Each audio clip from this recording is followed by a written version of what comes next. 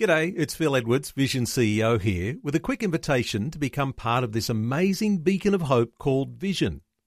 Together we can put our love into action to help people of all kinds build or rebuild their lives on the truth of God.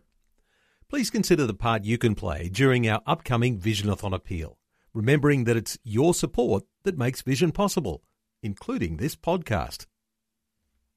Life, culture, and current events from a biblical perspective. 2020 on Vision. You might remember last month we were talking about what's called the Humpty Dumpty dilemma.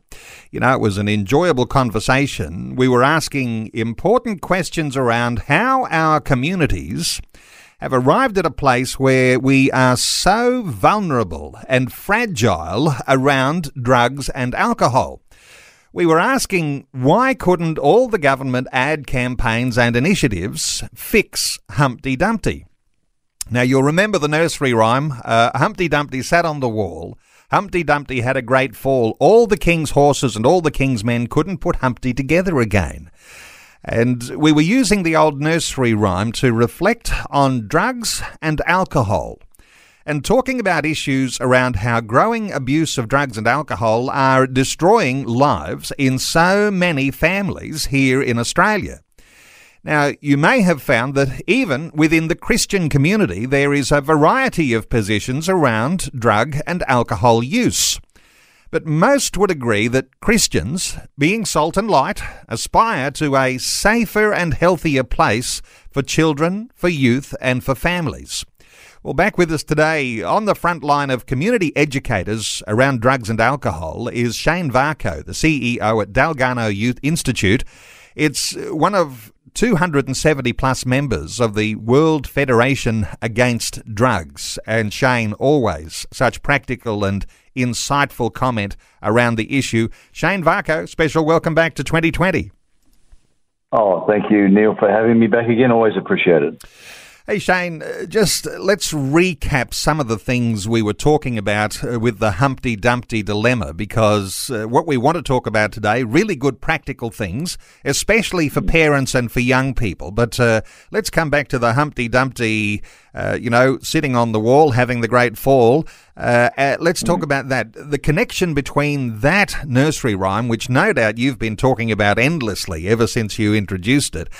Just give us some insights here into the challenge of the dilemma that we have so far as drugs and alcohol with children and teenagers using that nursery rhyme. Yeah, look, as I said previously, it's an incredible inventory of a lot of the issues that are attending the current culture, and particularly it affects families and the emerging generation. And as you said, it's quite remarkable in its scope. And I think for the biggest concern for us is that it's to borrow another analogy, a chicken and egg thing, which comes first. And I think, psychosocial fragility, emotional fragility, anthropological, sociological fragility, whatever, spiritual fragility, whatever term you want to use, is a very real and growing phenomena. And there are clear elements that contribute to that, and some are known in the psychosocial space, but others are not looked at or embraced properly because they've not looked at it from an anthropological perspective, which includes spirituality and belief systems and ethics and worldviews. So I think we're seeing a generation being, particularly the last two generations, but this last one generation now is being raised with a deliberate excising of the anthropological importance factors that often contribute incredibly to the formation of the human psyche. And I think once those things are excised from the marketplace, then young people have basically got a hand tied behind their back when it comes to understanding what it is to mature, to grow, to become resilient, to embrace a narrative that can help them sustain good mental health, good emotional health. And I think those realities are really concerning. And you mentioned obviously the Christian worldview, the religious worldview space. That is an incredible contributor to that, and the evidence around this is quite remarkable in the literature as well. So it is a concern, and I'm obviously the alcohol and other drug issue then becomes the self-medicating mechanism that tries to alleviate the issues that present because of those other lacks, and more importantly, the angst that is generated because of that often gets medicated by a growing perception that illicit drugs or legal drugs are somehow a legitimate means by meeting the need, as it were, the felt need, which of course only adds to the burden and problem as it goes round and round. Okay, well, I know that you like to talk about the idea of meditation before medication, and we might get to that, but let's stay with the nursery rhyme just a few minutes longer, because I remember just how good a conversation that was we had about Humpty Dumpty, and I remember we were asking the question, did Humpty fall or was Humpty pushed? And that stimulated a lot of interest with listeners. But there was another question that came to light here, and that was, how did Humpty get onto the wall in the first place? And I think that while we talk about having resilience for teenagers, for children and teenagers around drugs and alcohol, this is where we're talking here in a more common sense, practical way, is how do you stop Humpty from getting on the wall? So if you've got teenagers or young people who are at risk of falling because of the drugs and alcohol issue, you've got to come back to these sorts of values that are formed in the young person so that they won't actually get onto the wall in the first place. Is that a good way to think about that nursery rhyme? Yeah, look, I think that's got value and a very, very good sort of way of approaching it. So the argument in the secular space, particularly, is that, and this is a narrative that's emerged, and I think erroneously over the last probably 25, 30 years. It never used to be as strong, but certainly it's a 20th century construct. Is that you hear it ad nauseum. Teenagers rebel. They're going to rebel. They're just going to rebel. It's part of the development of their personality, their brain development. Now, there's actually truth in that. Well, not truth in rebel, but there is a design component that requires the emerging adult to identify themselves as independent from their familial context, to find their own identity, their significance, all those kind of things. They're a part of that. But they don't find that in a vacuum. And that's the difficulty with the secular 20th century construct, is that there is no framework to do that in. And I find that fascinating because you look at the science, and we've actually delved into this in our Humpty Dumpty Dilemma resiliency building sessions online. We've actually dug deep into the science on this. And the evidence is clear that the human brain, and not even considering the mind, which is another concept I won't go into today, it's quite complex, but the human brain is actually built for reward and exploration, but it can be hijacked by rebellion and experimentation. In other words, you've got the difference between building, if you like, using that analogy, building a wall of solid construct to build on, or simply climbing up on a wall to experience a thrill, are two different animals, and one ends badly most of the time. And we weren't designed to actually do the experimentation and rebellion. We were designed for reward and exploration. And when young people are given that framework to operate in, the development of them in that space is quite remarkable. And there's mistakes made and issues done, but there isn't this pursuit of reckless and thrill-seeking. And certainly when substances get into that context, that hijacks the brain incredibly fast. And so fast that it becomes a shortcut. And it's almost like, and for the developing brain, almost like Pavlov's dog. And once the button's been pushed, the brain's got to go back for that reward because the developing brain cannot manage that well. But I won't go further down that space because there's a lot of data on that. Okay. I tell you, there's so much to talk about in all of this, and listeners might like to contribute. I mean, the idea of your brain being hijacked by drugs and alcohol, but adding that extra dimension in there, the way we as parents preparing the young person for these things, because the values that we share into their lives are in fact part of the hijack process. Because if we get it wrong, then we're going to enable them to to do some damage there, which we might have an opportunity to prevent. I wanted to keep things nice and practical today, and Shane, I wonder whether if we've got a practical thought or two for parents who've got children or teenagers, maybe they're beginning to experiment with drugs and alcohol. Give us your thoughts here about what a parent does to start with some ways that we can protect our families here.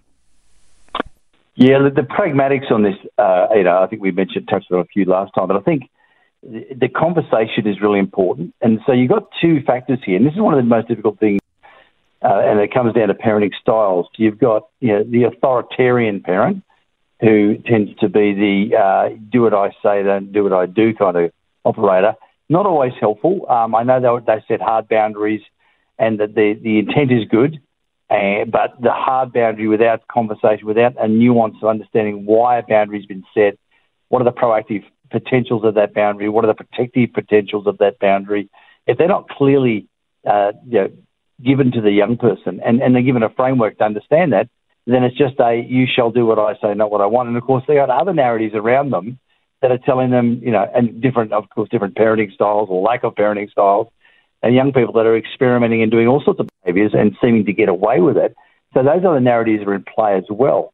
And so that's informing them. Then you got the accommodating parent who just wants to let the child do whatever they want and just run with the flow. And I won't even begin to go down that path because that just creates chaos. And then you got the abdicating parent. These are the A's that we use. The abdicating parent who goes, I don't know what to do. It's all too hard. I'll just handball the responsibility of raising my child to a school or to a group or to the pop culture, or even more tragically, just handball it over to the powers that be and the influences in the marketplace. But the authoritative parent is the one who understands the framework for development of the child. So in other words, this young person is a biological unit, yes, but they are a human unit. And they've got capacity and faculty, and that has to be developed. And they will develop on their own poorly without good structure. And this is the beauty of different worldviews that are solid, where they've got good behavioural structures. So when a parent's talking, I'll get to the point of pragmatism, Neil. When a parent is talking to a child, they're talking about what the family believes and why, how to defend that and why. So whether it's a religious context, what does the family believe? What is the narrative that they subscribe to? Do they subscribe to that in behaviour, not just words? So in other words, their actions and their words line up. Nothing worse we talk about hypocrisy being a huge disabler in the culture, and it is. Especially with young people, the cognitive dissonance that's created when a parent says, don't bleep, bleep, swear at me, you bleep little so-and-so, then the kid just gets this massive, shock of, hang on a minute, you're saying one thing and doing another. So it's really important. The first step is that you model what you are sharing, and then you also teach your children how to understand the framework. And it is about there are questions that have to be answered. There are challenges that will come, and how to answer those. So being a parent is teaching them not just behaviours, but why those behaviours are the way they are, and why they are best practice. And if you've got a good, sustainable worldview, and the Judeo-Christian worldview by all the literature seems to be one of the most remarkable and sustainable worldviews, then it is an evidence-based, for using the secular context, an evidence-based reality that is wonderful and that should be actively sown by schools, but by parents particularly, into their young people. And talk about the other worldviews that fly around, like pop culture worldviews about doing what you want, and your rebellion is normal and acting out is normal, and you can challenge those, and parents can do that quite readily. And that's why one of the reasons we did the Humpty Dumpty Dilemma teen training toolkit was to help you broach some of those subjects, and in a context that a young person can be part of engaging in. Fabulous stuff. So that's just one. Sorry, one thing. Yep. Helping you make sense of life, culture and current events from a biblical perspective. 2020 on Vision. Our special guest this hour, Shane Varcoe, CEO at Dalgarno Institute. And we're talking through what we are pitching here as practical ways that as a family you can protect your children and teenagers from the issues that are going on in the nation around drugs and alcohol. You can call and be part of our conversation. Our talkback line is open on 1800 316 316. You can also respond to our Facebook post today. Are statistics and clever ad campaigns enough to protect children from the negative effects of drugs and alcohol? You can find that at facebook.com/Vision Radio and take the opportunity to interact with other listeners to 2020 when you do go and visit that post. A couple of thoughts here, Shane, as we continue on. Stanley says no to the question, are statistics and clever ad campaigns enough? He says no, we the parents need to lead by example. Society can't and won't. My children get the example in life first from me. Much more is caught than taught. That's a sort of, that takes us on, doesn't it? From just having the conversation to actually being the living example. What are your thoughts for Stanley?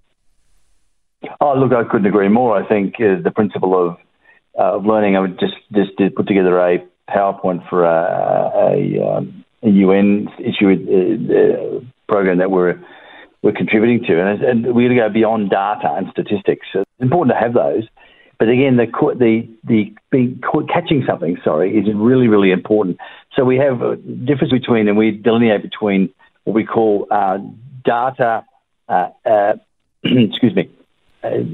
information, education, and learning. The three different steps, and information is important, as we just talked about, and so it's an alerting and becoming an awareness. But education is about informing and instructing, but learning is about adapting and application. And I think that's one of the problems with a one-dimensional component, is if you just have data flying around, it's not going to have the impact. It can certainly alert and give some information, but it's not going to change behaviour. That's where the modelling is important. And it's interesting, just to juxtapose illicit drug use with the tobacco issue, when a society chooses to create a narrative around a product, around a substance that is protective as well as prohibitive, what it does is it informs the entire culture that this is not acceptable for a whole bunch of reasons. Not about judgmental behaviours and about accusation. It's when the entire government, education and media system, as we see with tobacco and the Quit campaign, there's one message, one focus and one voice. Now, when that's in play, that makes it a lot easier for the parent and the family member and the community to engage that messaging. But when you've got cognitive dissonance in the marketplace, one group say, illicit drugs are overly bad for you, but you're probably going to use them. And, weed isn't that bad and blah, blah, blah, blah. When you've got that in place, that creates a space where the young person goes, well, I'm confused. So what is the model? And then as Stan has indicated, if the parental model and the familial model is safe and there's love there and there's protection, and the child and the emerging adult feel that they are connected in, and this has value and it makes sense to them, then the other narratives in their peer setting and the culture won't have the impact that they can possibly have. Okay. But when you've got the culture and the family working together, it's a powerful move, which is what they've done in Iceland. We can talk about that later. So the Quit campaign was very powerful because it had one message, and it has worked fabulously well here in Australia. It doesn't mean that some people don't smoke, but it has worked so well. Hey, let's take some calls, and 1800 316 316 to join in our conversation today. Let's hear from Caroline in Western Australia. Caroline, welcome along. Hello, how are you? Very well, Caroline. What are your thoughts for our conversation? I was just thinking, I saw an ad years and years and years ago, and it was all about marijuana and the damaging effects that it has. And the reason why the ad was being shown is to say there is hemp and there is marijuana. All marijuana is hemp, not all hemp is marijuana. And now hemp is used to make clothing, paper. It's used in so many industries. I was in the shops the other day and I was looking for something to help with some pain management. And I looked and I saw a shelf. On the shelf it said hemp seed oil. And it's just being sold in the supermarkets. And I thought, we wear it, all those sorts of things. And I went, in California it's legal to smoke marijuana and do all those sorts of things. And my very first thought was, that is a pitcher plant. California is a fly, and they've fallen in there. It's such a slippery slope. It is all about education. It's not just about education. You've got to listen to what God has to say. He doesn't speak specifically in his word about it, but you've got to be educated yourself. You've got to slow down your thinking. You have to find out. You know, like the Bible says, seek, knock, inquire, find out. And I'm just thinking, if like hemp seed oil is sold in the supermarkets, that's fine. I understand the science behind that and why it's okay. But then if we have children and they see that, they go, how come drugs are bad, marijuana's bad, opioids are bad, heroin's bad, oxycodone, people get addicted to that. But how come mummy when you're sick, or daddy when you're sick, or grandma or auntie or uncle when they're sick, they can take it? It's all about degrees. And Caroline, you're making some great points there. Let's get a thought or two from Shane on what Caroline is sharing. Oh, Caroline, I couldn't agree more. I think, and if you go to, just for your own purpose, go to the Cannabis Conundrum on our Dargano website. We've been addressing this issue for 6-7 years now. Now, without going into a long monologue on this, because it's quite complex, they're basically the hemp plant, and hemp is essentially the cannabis plant that has less than 0.3% THC, delta-9 tetrahydrocannabinol, which is the psychoactive ingredient which makes you high. There's lots of cannabinoids in cannabis, and there's depending on who you talk to, 80 and 120. There's about 400 compounds. It's a complex plant. As far as a medicinal plant, as medicinal properties, it's very, very limited. I can't go into it right now. This is one of the big games being played at the moment. And you're right, the cognitive dissonance in the marketplace is breathtaking. These seeds, these hemp seeds and CBD oils are currently not regulated. And now they don't get you high, but unfortunately there is no science backing this at the moment. There's no real science. The only medications that have got TGA and FDA approval are Sativex and Pedialex. Now, Pedialex was produced by GW Pharma, specifically aimed at Dravet syndrome epilepsy, which is a really nasty form of epilepsy that children have that makes them fit awfully, and it's terrible. But this is a pharmaceutical product. As you mentioned, opioids are doing more harm than other drugs because they have been exploited and they are being misused. And that's when you misuse a prescription product, that in fact is the only time you can use the term overdose, because you can't overdose a dose that's never been dosed in the first place. Sorry for the funny words there. Yep. But the problem with it is cannabis is now being marketed as a panacea for ills, and the science is frightening about this. It's got very limited therapeutic capacity, regardless of celebrity endorsement. And you look at the science, which we have done and people all over the world have done, and even in WA in 2017, for Carol, this is for your purposes, when they legalised cannabis for medicine purposes without going through the proper TGA processes, they were promoting that doctors in WA should be prescribing cannabis for certain conditions, felt needs of the clients. All doctors in WA in 2017, it's changed now, all doctors said, we will not prescribe this until it's been properly tested because there are too many unknowns about this. So we're seeing what's happening in California. Again, that's a basket case. America's a mess. We deal with clients in America at the moment, and the chaos is there. The black market's going through the roof. Young people are using hand over fist. It is out of control. And they're trying to bring it to Australia, and we're working actively to prevent that. Yes, we want medicines from all plants that are helpful, though as we've seen with opioids, what a chaos that can bring when it's done badly. And we want to add another substance which is untested and unproven in so many areas. We want to add that to the marketplace as a get-it-off-the-shelf product. So we really are concerned about this. So, yes, you have to educate yourself. That's why we set up our various websites to do that. Evidence-based. We're here to to find out. Shane, the best way let me forward. cut in here because we're about to go to news, and to thank Caroline for her call. Fabulously insightful call. Thank you so much, Caroline. Shane, before we go any further, let's take another call. Ron is on the line from Melbourne. Ron, welcome along. Thank you, Neil. Thank you, Shane. Hey, Ron. Neil, I wanted just to introduce. Hello. I just wanted to introduce the subject of motivation into the conversation. We often talk about motivation as being either carrot or stick, but that's actually a very limited understanding of motivation, because motivation is actually two major forms. One is what's called extrinsic motivation, and the other one's intrinsic. Now, extrinsic motivation is when someone imposes or someone provides a reward or a penalty, and you respond to that. And when you think about it, the law enforcement's all based on the idea of extrinsic motivation. If the penalties are large enough, or alternatively, if the rewards are great enough, people will respond to that. And they do in the short term. But the most important motivation is intrinsic motivation, and that's sealed on your heart. You know, that's inside your values. And when you've got intrinsic motivation for something, then you're able to withstand temptation and all those sort of things. So the conversation about carrot and stick is very narrow. We need to go into understanding what intrinsic motivation is, and that's, of course, building the foundation of values. Ron, great insight. What are your thoughts for Ron, Shane?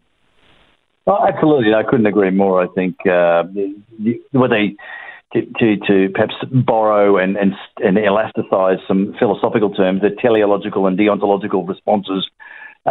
Getting complex here, but yeah, you're right. I think it's like we talk to footballers and sports people in different settings that I've been in, and we talk about their behaviours and conducts during the year. For example, they whilst they're training, whilst they're professional, whilst they're in season, they work hard. They keep strong regimens. They don't touch alcohol and other drugs because for several reasons their performance may be affected. They certainly may be caught. So there's the I want to be better. My capacity needs to be increased to be a better sportsman. I don't want to be caught. So the stick of retribution or penalty for taking drugs. So those teleological realities are in play. But when the season ends, and much like some of the so-called steam blowing off enterprises, is that I have no longer those factors, those motivators in play. So therefore, I'll act out. And therefore, unless there's an intrinsic value, the ontological response of I have a value system higher than my circumstance, my event, my process, that governs the decision-making, so it's about why, not just about what if and maybe, then that are the factors that has to be at work. And, of course, from an anthropological perspective, that's what we need to be looking at. So we need to look from top down. So what are our values? Why do we believe this behaviour is better than the other? Is it because there's a good outcome, the pragmatism of sociology? Well, the outcome was A, B and C, therefore I won't do that behaviour. Or it was A, B and C, therefore I will. Or I can manage the damage of the conduct that I engage in because society is now giving me certain outs.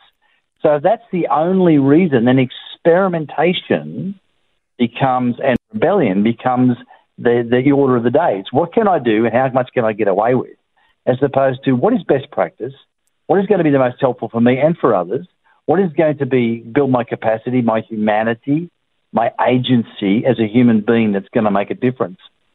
Or is it going to be whatever I can do to get away with? Now, unfortunately, that tends to be creeping into lots of different sectors of our society right now, and the chaos ensues because once you throw substance into that kind of ideology, you've got a real mess in play. Ron, thank you so much for your insight today. Fabulous stuff around motivations and carrot and stick approaches, and just tremendous stuff. Thank you so much, Ron. Appreciate your call. Our talkback line open on 1-800-316-316 to join in our conversation today. And don't be too concerned about a few big words, because interestingly, once you get below the surface of some of the simplistic ways that people talk about drugs and alcohol, you've got to engage with some of these deeper issues. And sometimes you've got to learn a bit more terminology to be able to understand just what's going on in the shaping of a society that's going on as we have it today. say. You've got to be able to be more widely read. Let me just ask you here, Shane, the idea of parents taking a little bit of time to read some things with substance around the sorts of issues we're talking with drugs and alcohol today is going to be, an enlarging experience rather than just hearing an odd little saying or two trying to keep things simple. What are your thoughts? Yeah, I think that's important. I think, obviously, you're talking from a Christian worldview. I mean, when as I said, I'll keep labouring this point. Sustainability of a worldview is very, very important when it comes to understanding its impact. And there's the old argument that everyone has a worldview. Right? We see the world from a particular perspective, but worldviews aren't just descriptive. They don't just describe how you see the world.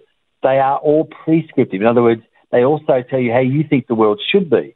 So everybody's got their own little internal value system that's going, oh, I see the world this way and I think it should be that way. Now, that's fine, but then you have to ask the next question. What's informing that little experiment you've got going on there? What's informing that? So for a worldview to be actually a sustainable worldview, it must have four components. And as Christians or Judeo-Christian followers, then you have to understand origin, meaning, morality, and destiny.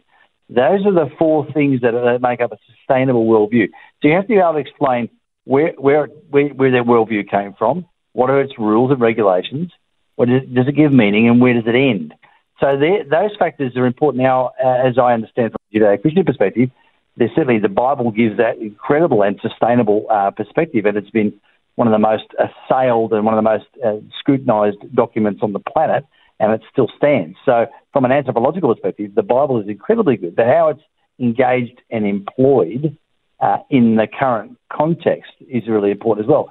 So it's good to read, good sociologists and good anthropologists. I can recommend a couple of good books that may help. The Victory of Reason by Rodney Stark, who's one of the world's leading sociologists out of Berkeley. The Victory of Reason, it's a brilliant work. And the other one, Dr. Vishal Mangalwadi, who wrote The Book That Made Your World, and he's an Indian philosopher. And it's an exceptional work as well from a historical as well as anthropological perspective. Now, these two books on their own, there's dozens more that are really helpful to understand the worldview that you may be imbibing in is actually sustainable. And just, if I may, Neil, I mentioned before about Iceland and what they've done. It's fascinating to watch a secular culture like Iceland, which is ostensibly one big family, let's be honest. That's why the model is difficult to replicate in bigger issues. But Iceland, 20 years ago, had a major problem with alcohol and other drug issues with their young people, particularly alcohol. You've got to understand Iceland is a very cold and very dark place for most of the year, and boredom is a huge issue. So without going into all the intricacies of the Icelandic model, but what they did, and I want you to listen to the mechanism they put in place 20 years ago. So this is not a quick fix. But what they wanted to do is recalibrate their society. They started with, one, family unit is important. How do we keep families together and talking? So creating environments where families had to talk. Pragmatic things, this might be a little hard to swallow, but parents were required to know where their children were at all times, number one. Number two, there must be one parent in the house at all times when the child is home, when the child comes home. Three, the parents have to know what they're involved in their child's schoolwork. Number four, there was a curfew for young people at certain times of the year and days, so they couldn't be out without parental supervision. Now, these seem to be quite onerous kind of mechanisms, but this is what they did. Now, they're also, at the same time, that's your stick, but the carrot was helping families engage with their young people, parenting courses online. They gave the young people, this is a big deal, they gave them, they had to be involved, encouraged them, to be involved in a musical instrument or a sporting club or a hobby group, and they gave them free, basically what they call leisure cards, so they could engage in those topics or subjects free of charge. So the government paid for that.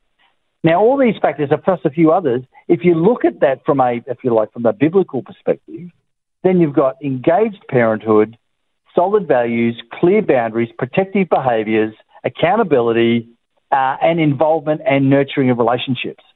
And what they've done is the secular group have taken that and just implemented that. And in 20 years, they have seen a plummeting of not only alcohol and other drug use, but obviously the aberrant behaviour that associates with that. Well, that's amazing. Remarkable. Because that is staggering.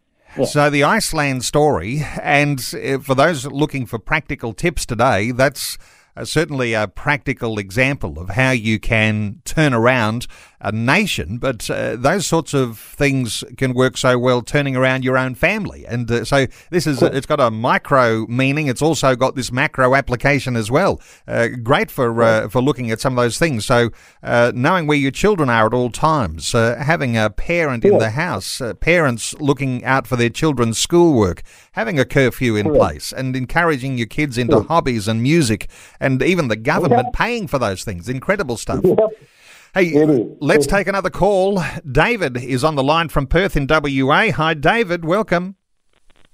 Yes, good morning to both of you. Thanks for bringing such a good conversation to the airwaves. I've got 2 points today. One point with the mental health profession I've been speaking with is that, to break it down very simply, there's no such thing as a drug and alcohol problem, but only a mental health problem.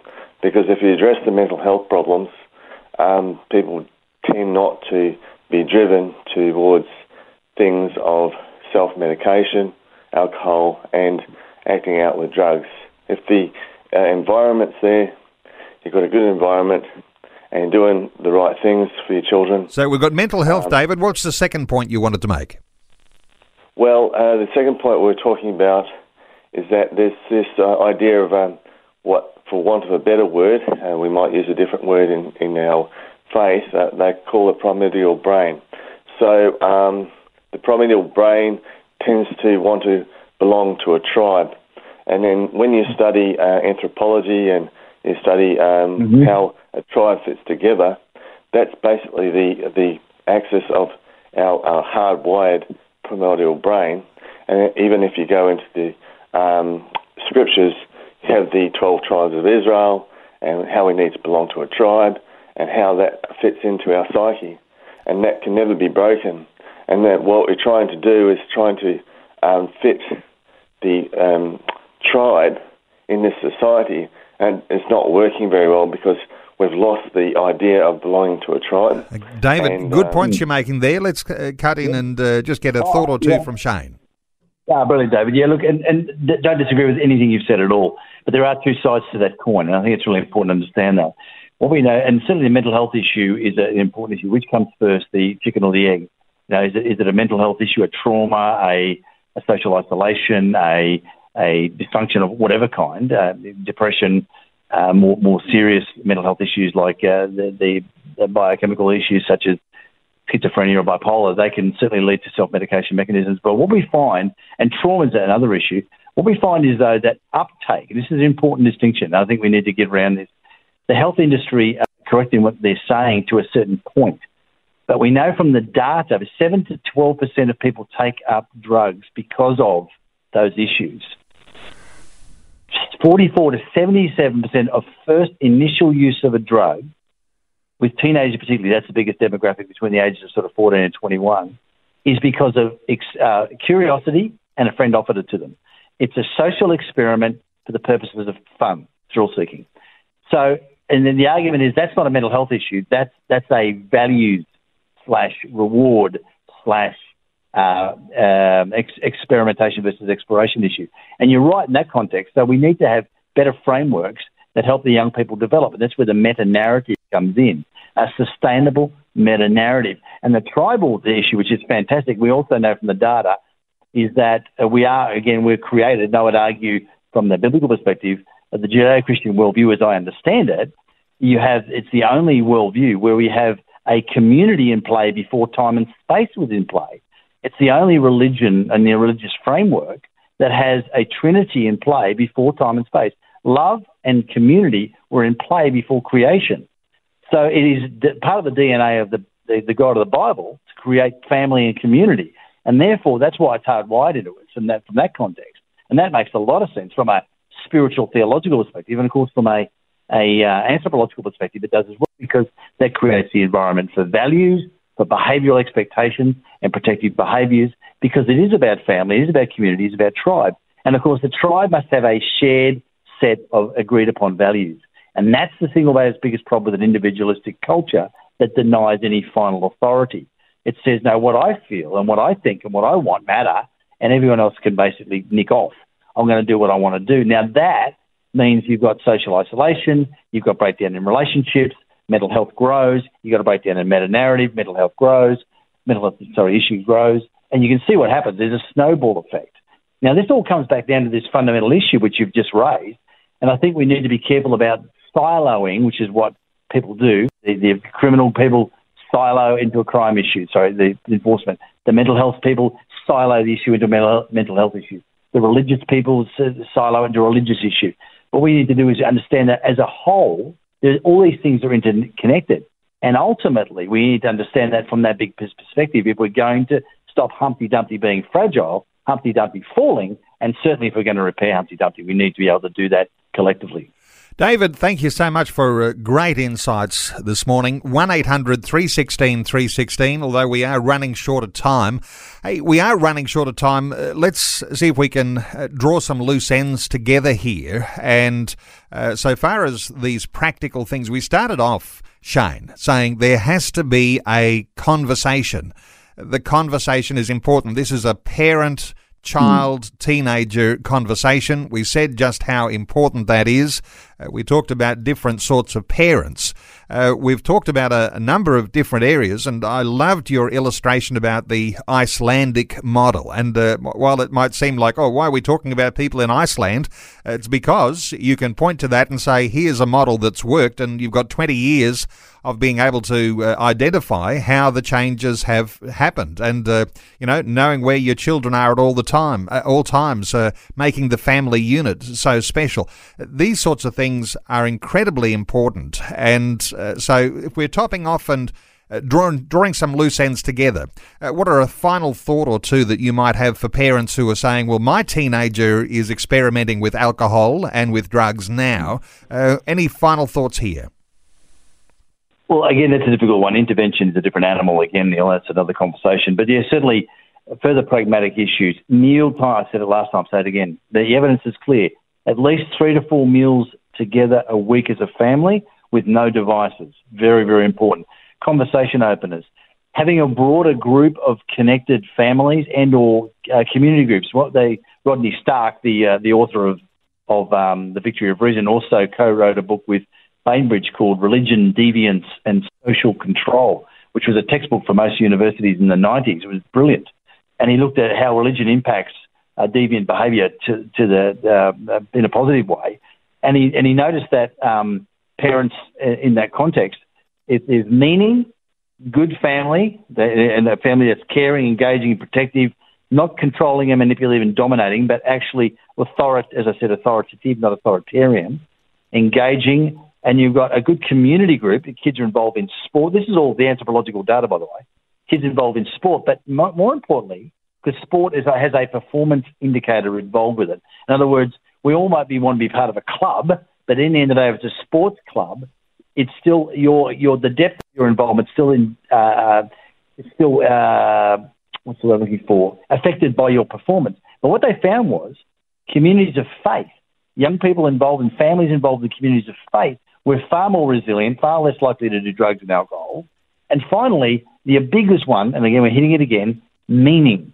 Meaning was the single biggest element to sustainability. When you have a sustainable meaning, then, as we've talked before about motivators, that can help me make a decision. I'm not going to engage in an agency and capacity and humanity diminishing mechanism like alcohol and other drugs, because it's not going to help me be the best person I can be. Or if I am sick or mentally ill or broken or hurting, I'm not going to engage in these substances because I have another vehicle to find restoration through, as in a healing community or relationships. So it's really important. Meaning, community, family, values are all intricately intertwined. And that helps Humpty not climb the wall. And when he's up there, if he is up there for some reason, help him brace himself against the push, and he's unlikely to fall. Now, these are all clear evidence-based bits of data that any family and church group can involve themselves in, and they should be doing so, Neil. Well, one thing is affirmed absolutely today, and while Dalgarno Institute isn't itself a Christian organisation, you've affirmed something really amazingly important today, and where you've been able to identify that the Christian faith that so many of our listeners hold is absolutely sound, it's solid, it's substantial, it's a way that you can form that foundation for your family, so for your children, for your teenagers, and rightly modelling those behaviours and having the conversations about these things helps to form the values in our young people that are going to give them the resilience to be able to resist the challenges that are coming and all of those messages that are coming through every form of media, and especially social media today, significant things coming against our children. Hey, great getting insights. I've got 2 websites to mention, and I know that we always like to favour one over the other, but some people will say, who is this Dalgarno Institute? I need to get in touch. Well, dalgarnoinstitute.org.au is the Dalgarno Institute website. But they also have a website called nobrainer.org.au. And so if you've got children or teenagers, you want to introduce them into some of these thoughts, nobrainer.org.au. And just quickly, Shane, people can get onto some sort of a subscriber mailing list so that these things can appear in the inbox on the social media of children. Yeah, we have. You can sign up to our newsletters, but we also have our Humpty Dumpty Resiliency Education Program, which is a video free of charge, video lesson that you can engage with your young people, whether you're a coach, a parent, a mentor, a counsellor.